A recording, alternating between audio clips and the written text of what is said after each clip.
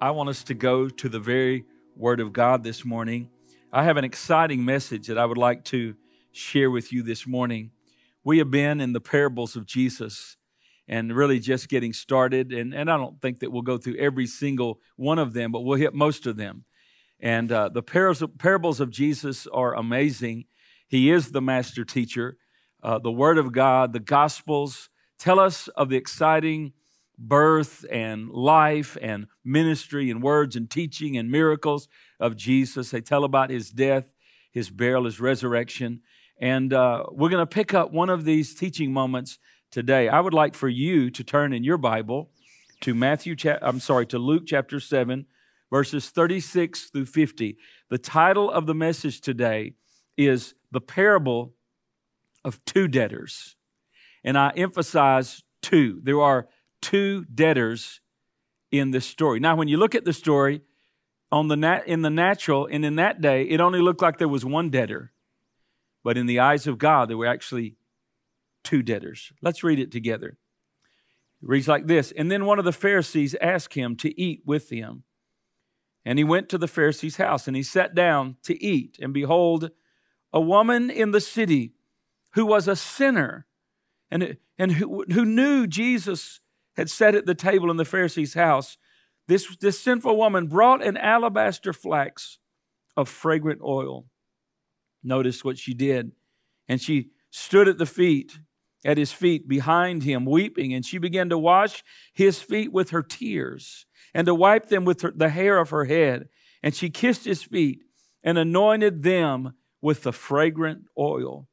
Now, when the Pharisee who invited him saw this, he said to himself, in other words, this is what the Pharisee is thinking in his heart and in his mind. Here's what the Pharisee said. If this man, if he were a prophet, he would know who and what manner of woman this is who is touching him. For she is a sinner. And Jesus answered and said to him, Simon, I have something to say to you. And he said, well, teacher, say it. Here's the parable. There was a certain creditor who had two debtors. One owed 500 denarii, the other 50. And when they had nothing with which to pay, he freely forgave them both. Tell me, therefore, which of them will love him more? Simon answered and says, I suppose the one whom he forgave more. Jesus said, you have judged rightly. Then he turned to the woman and said to Simon, do you see this woman?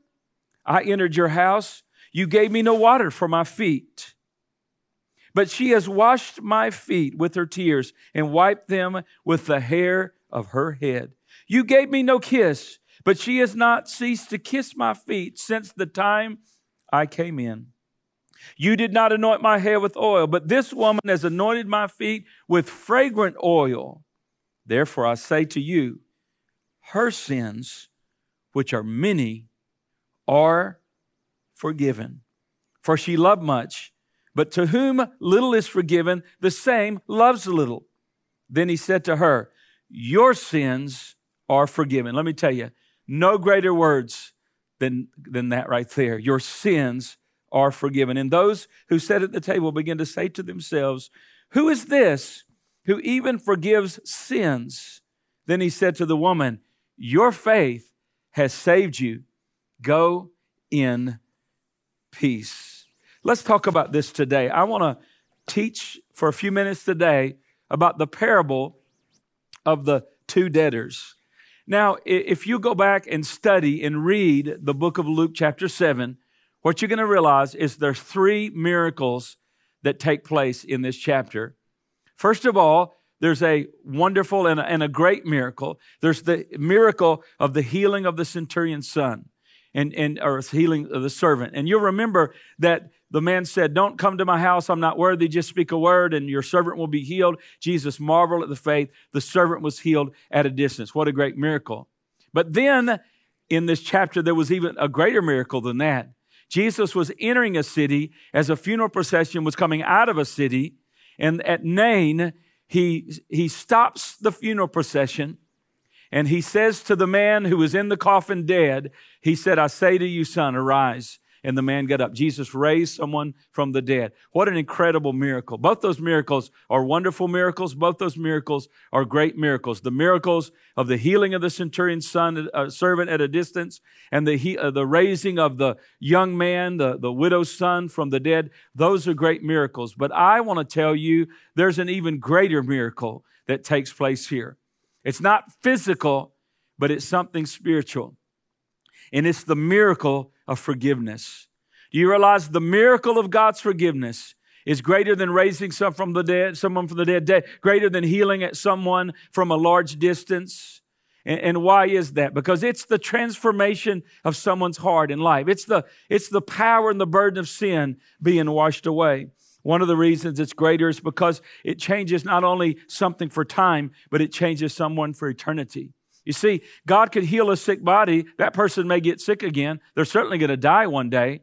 But I want to tell you, when we receive the forgiveness of the Lord into our hearts and lives, it's going to not only change our life in time, but it's going to transform our eternity as we live in the presence of God who forgave us through the blood of Jesus. And it was very costly. It's a great miracle because it was so costly. It cost the blood of Jesus. Now, here's something interesting we really don't know.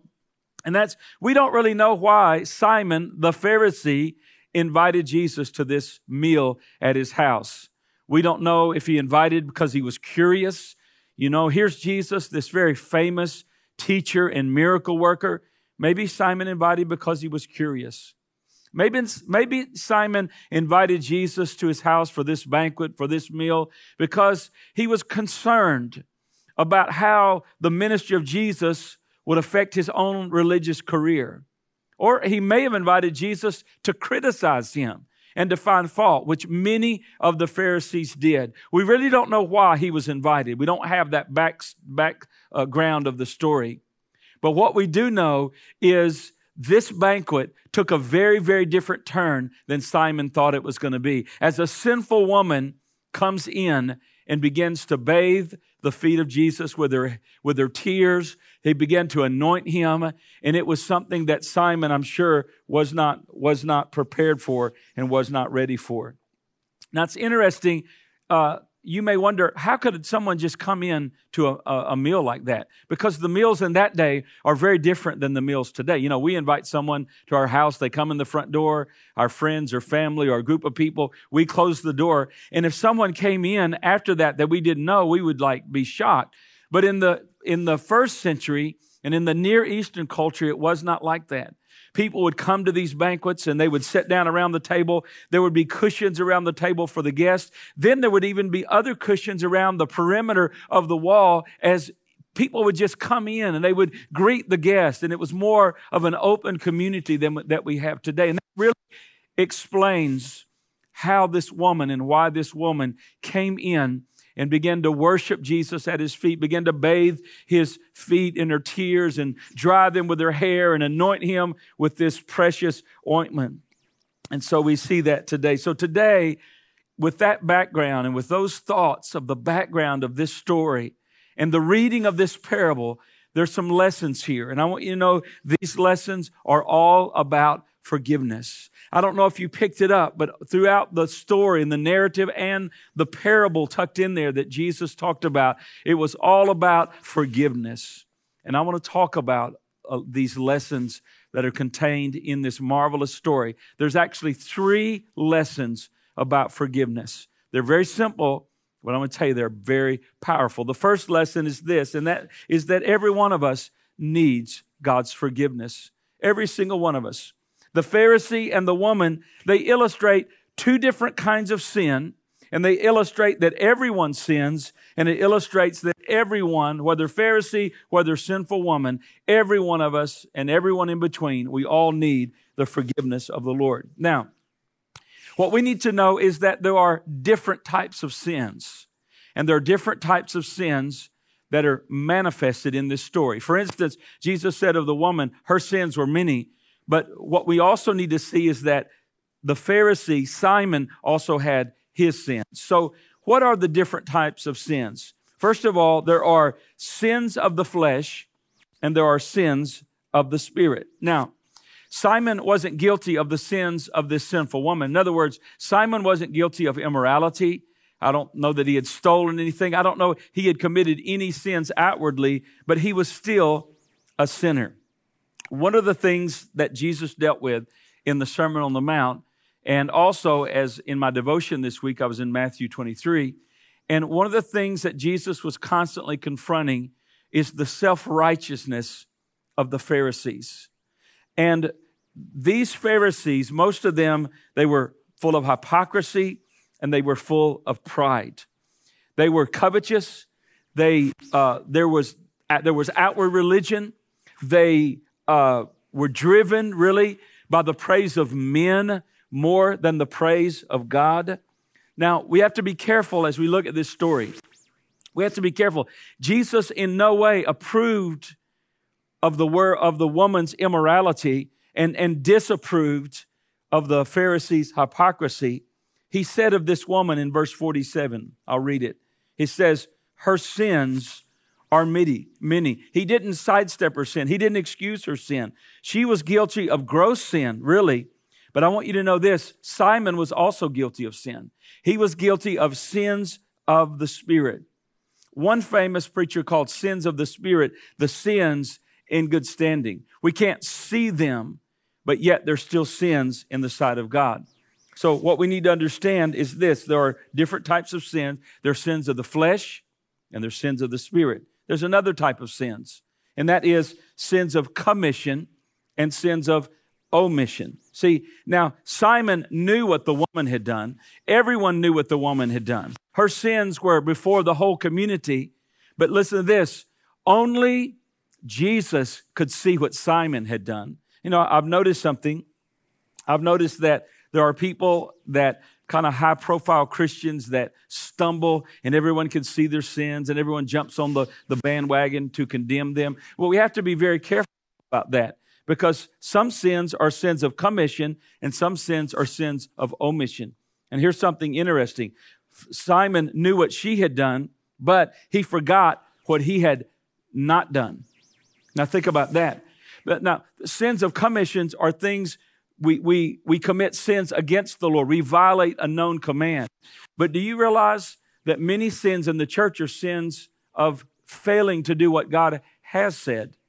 And this is what the Pharisee had done. The Pharisee, Simon, had not washed Jesus with water, had not kissed him, had not anointed him. But yet here's this woman who is worshiping him, loving him, blessing him. Now think about this. The person who does not do what God requires is just as guilty as the person who does what God forbids.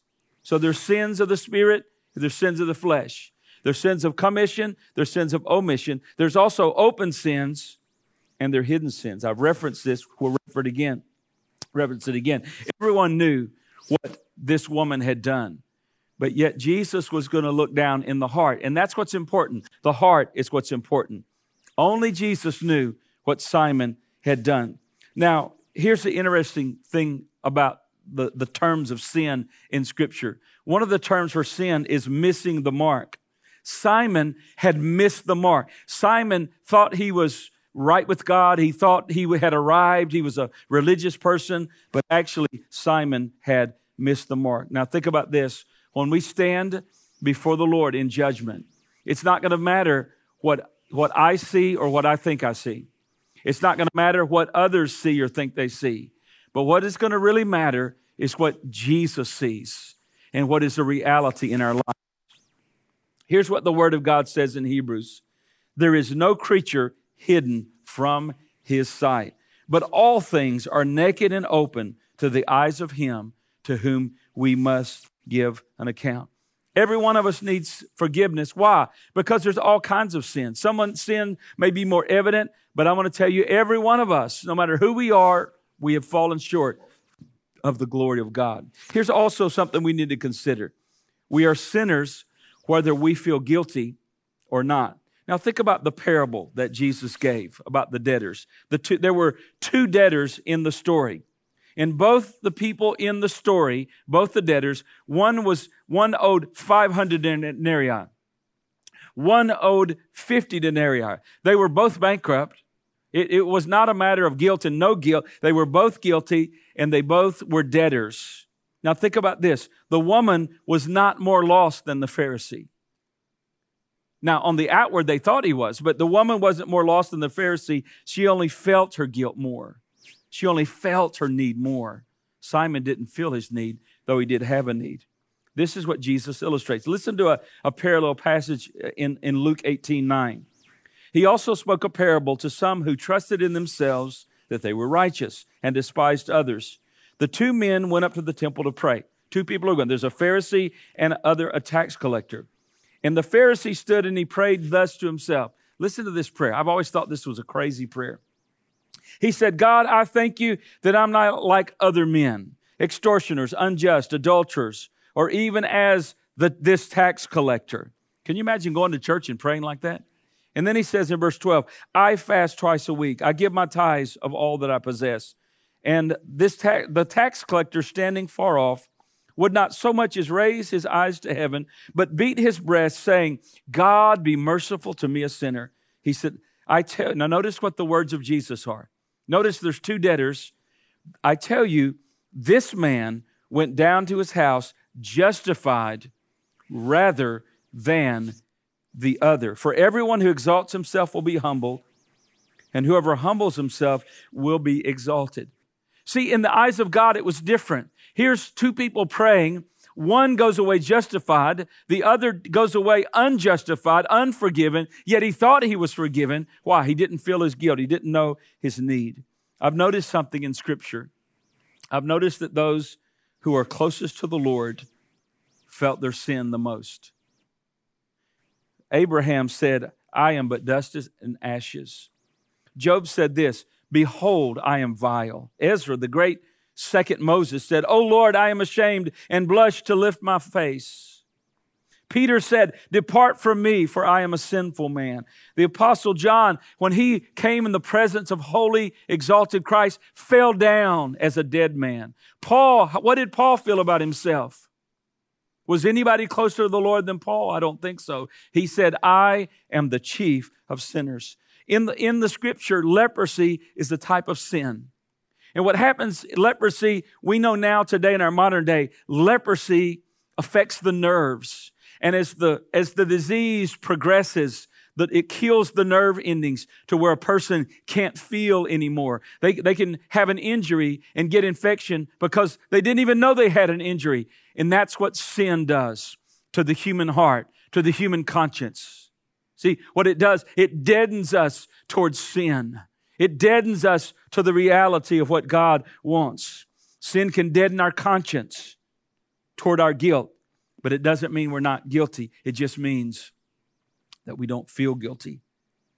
One man, a minister, was talking to a man, and he said to that minister, he said, he was so deadened in his sin. He said, if I were to drop in hell today, he said, it doesn't matter to me one way or the other. That's what the leprosy of sin does to the human heart. My first thought is this: we all need forgiveness. No matter, we may look at someone's sin and we may feel like their sin is worse. We may feel like their sin is worse because it's outward. But I want to remind you, the Lord looks at the heart. All of us have sinned and fall short of the glory of God. All of us needs God's wonderful, merciful, and gracious forgiveness. Here's the second thing I want you to see about forgiveness, and that's this: that God's forgiveness comes to us as a gracious gift. See, forgiveness is the greatest miracle that the Lord performs. And the reason is because forgiveness is about the grace of our God. Notice in verse 42, the Lord says, He graciously forgave them both in the parable.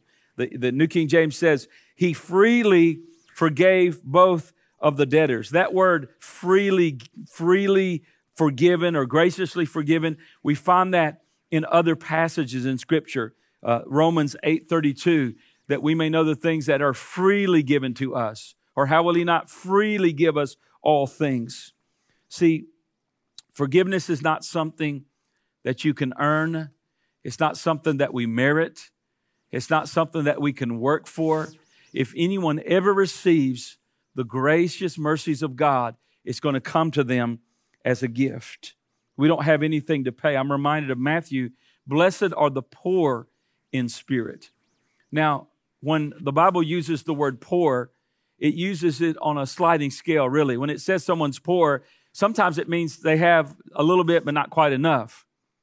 But that verse in Matthew 5:3, blessed are the poor in spirit, that means they are completely, utterly bankrupt. They have nothing at all. In describing our position before God without Jesus Christ, we are utterly bankrupt.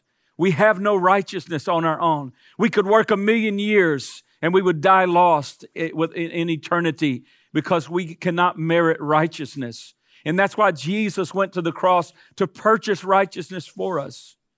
And the Word of God says in Romans 8:1, there's therefore now no condemnation to those who are in Christ Jesus. When we have righteousness and that sin is washed away by the forgiveness of God and the justifying work of the Lord, there's no condemnation. There's no guilt that is there. Paul said this wonderful verse that we all know. By grace have you been saved, that not of yourself, but it is the gift of God, not of works, lest anyone should boast. Now I think that the concept of forgiveness was difficult for the Pharisees like Simon, because their whole religious system was based on merit. It was based on good works. I read you the parallel passage. I tithe and I give and I do this and I don't do this. One day there was a famous minister and he was going out, or he was actually studying the scriptures. He was studying the subject of grace. And hour after hour, he's just studying. He was overwhelmed by the grace of God. He went out into the street. And the first person he found, he said, do you know about grace? And the man said, grace who? He didn't know. And I think that's the way it is in our world today. Grace who? Grace what? We're so programmed to work and try to work our way to heaven. No one could ever work their way to heaven. We are bankrupt without the Lord. And the salvation that God offers is by a gift. It's a gift. And the only way a sinner can be saved is by grace. No one can earn their way to heaven. Either we're saved by grace and by gift, or we're not saved at all. Also, think about this. Forgiveness is received. If it's a gift, how's it received? It's received by faith. This sinful woman was not saved because of her tears. She wasn't saved because of the expensive oil she anointed him with. She wasn't saved because she felt a certain way. She wasn't saved by any of those things. We can't be saved by any of those things. The only thing that can save us is our faith in our Lord and Savior, Jesus Christ. One great hymn writer wrote these words. Oh, I love these words. He wrote these words. And this illustrates what we're saying here. Could my zeal no respite know? Could my tears forever flow? All for sin could not atone. Thou must save, and thou alone. It's only our faith in Jesus Christ that can save us. See, and it's not even repentance on its own. We tell people to turn away. Yes, repentance is part of it, but if it's repentance alone without faith in Jesus, the one who paid the penalty, all our repentance is going to do is leave us in more guilt and more despair. But we look away to Christ. It's like in the Old Testament when the snakes had bitten the Israelites. The answer wasn't to go out and make up an anti-venom, but Moses made a serpent on a pole, and whoever looks will live. An old song, look and live, look and live. That's where salvation is. Look and live. Look to Jesus Christ our Lord today. Now there's something interesting that I found out as I was studying this passage of Scripture. That as the scholars believe that chronologically, that this moment of Jesus, or really right before this moment, the chronological event that happened right before Jesus had this meal that he was invited to, with Simon the Pharisee, and the woman comes in. What took place right before this? The great scholars believe that right before this, Jesus had preached and given his great invitation. And he gave these words chronologically. Come to me, all who labor and are heavy laden, and I will give you rest. Take my yoke upon you. Learn of me, for I am meek and lowly in heart, and you shall find rest for your souls. For my yoke is easy, and my burden is light. The scholars believe that those words and that sermon happened right before this event. If that's the case, I wonder if this sinful woman was in that crowd. I wonder if somehow she was at that meeting and she heard those words, "Come unto me, all that labor and are heavy laden, and I will give you rest." And I wonder if the sin of her life that had bound her and damaged her life and ruined her reputation, was she in that meeting and heard those words? And did she respond? Because what we know in this story is that she was already forgiven when she had entered Simon's house. She wasn't getting saved there. She was already saved when she entered that house. How do we know that? Because Jesus had said, "Your sins have been forgiven." And the Greek tense of the verb is this. It's very strong. They have been forgiven, they are forgiven, and they stand forgiven. What accomplished the miracle of forgiveness? We find it in verse 50. He says to the woman, "Your faith has saved you." And that woman left that day. She left that meeting, that banquet, after worshiping Jesus, anointing Jesus, bathing his feet with her tears and drying them with her hair. She left that day certain that she was saved. You say, "Pastor, how do you know she was certain that she was saved?" Because he said to Simon, "Her sins are forgiven." She heard those words. Those are the most glorious words in, someone who's lived a lifetime of sin, to hear those words, "Your sins are forgiven." How do we know we're saved today? Now think about this. We don't know we're saved today because of some feeling we have. Now think about the woman here. Think about how she felt there.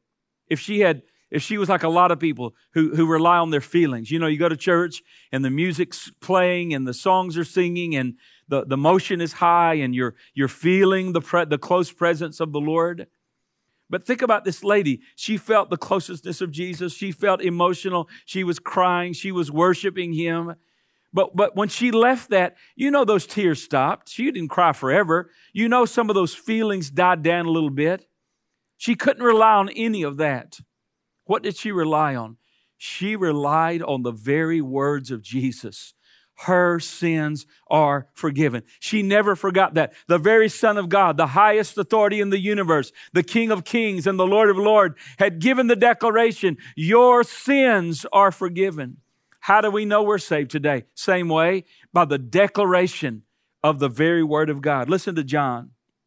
"These things have I written to you who believe in the name of the Son of God, that you may know that you have eternal life." We can know we're saved.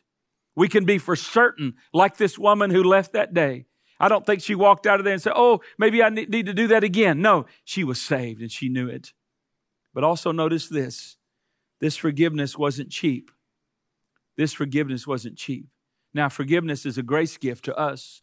Forgiveness is a free gift to us. Remember, I told you we can't earn it. We can't merit it. But somebody has to pay for it. Now, think about this. Notice this. In the parable again of the two debtors, notice this. One man owed 500 denarii. One man owed 50 denarii. He forgave both of those. Think about this. Who paid the debt? It cost someone the debt. And it was the creditor. It was the credit. Think about this. Forgiveness is free, but it's not cheap. It cost the life of the dear Son of God who left heaven above, who came and humbled Himself and became obedient to death, even the death of the cross. What a marvelous God that we serve. He took our sin upon Him. The sin of the world was placed upon Jesus, the just Jesus for us, the unjust, the human race. Think about it today.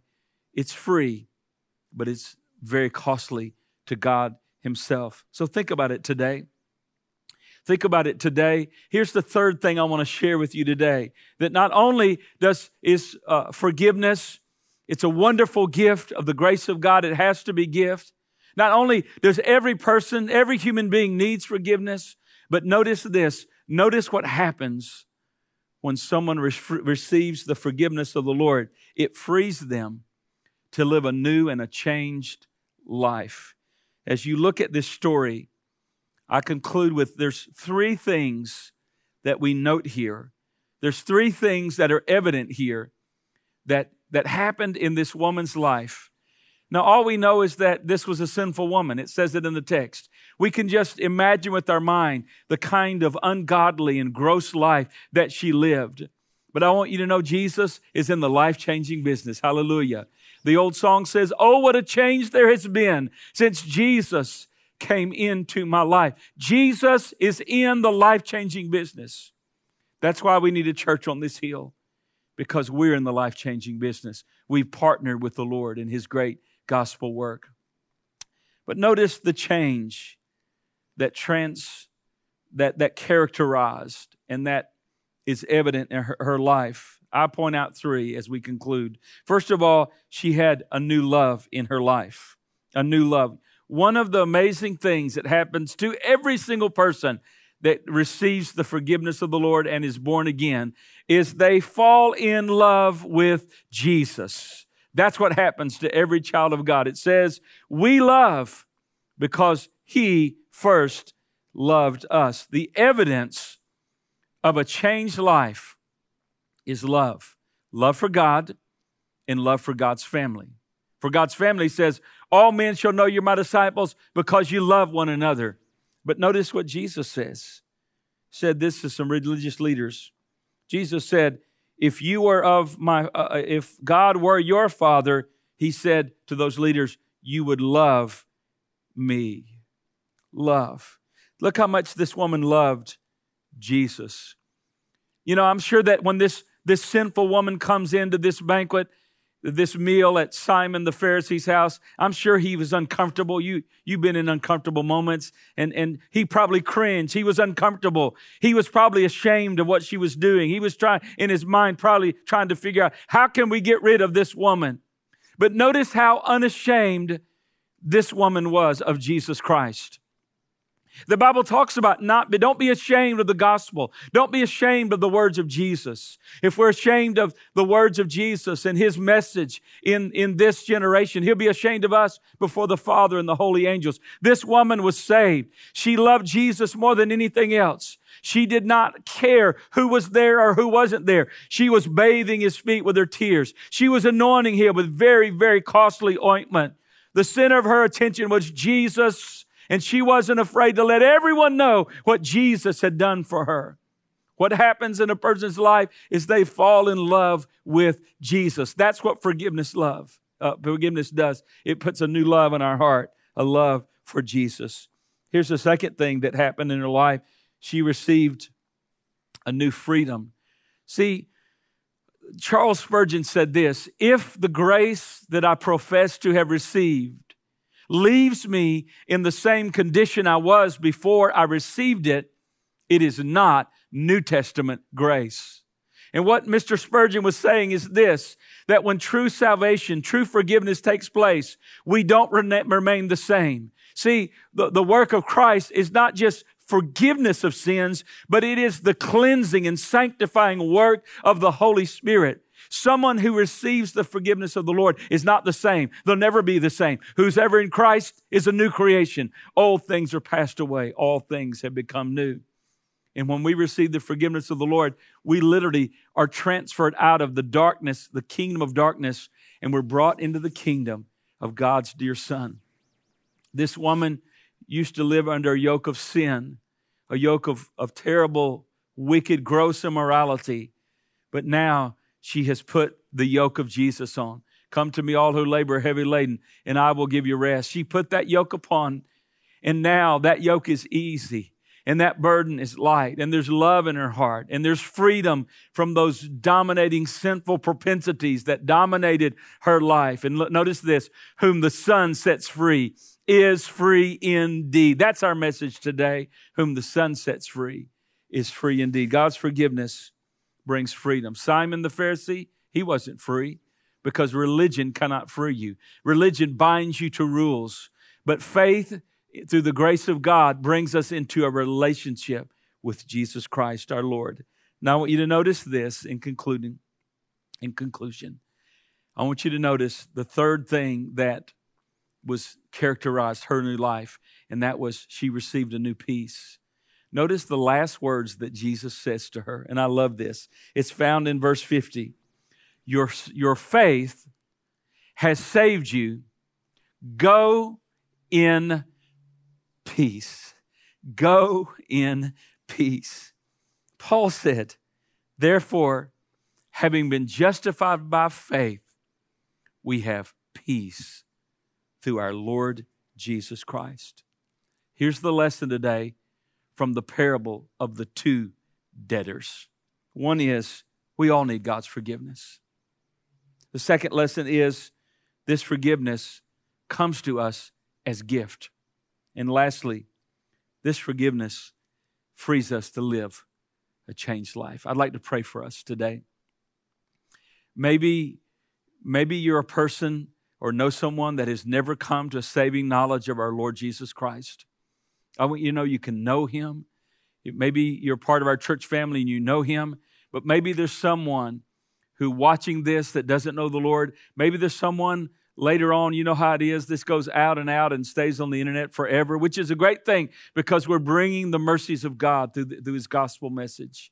So I want to pray. If you need the forgiveness of the Lord, I want to pray. Father, today, I just bring that person to you that's watching this video, that has joined with us in this service at some today or in the future.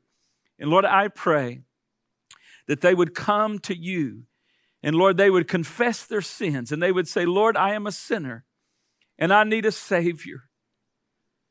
Forgive me for the way I've lived, all the things that I've done. I ask you to have mercy upon me. I ask you to forgive me of all my sins and to cleanse me in your precious blood. Jesus, I believe that you died on the cross for me. You were buried and rose again on the third day. And I confess you as my Lord. Come into my life. Write my name down in the Lamb's book of life. Make me part of your family. Make me your child today. And we ask that in the precious name of Jesus Christ, our Lord. Amen. Thank you for joining us in the service today. Pass this message along to someone that you may think that may need it.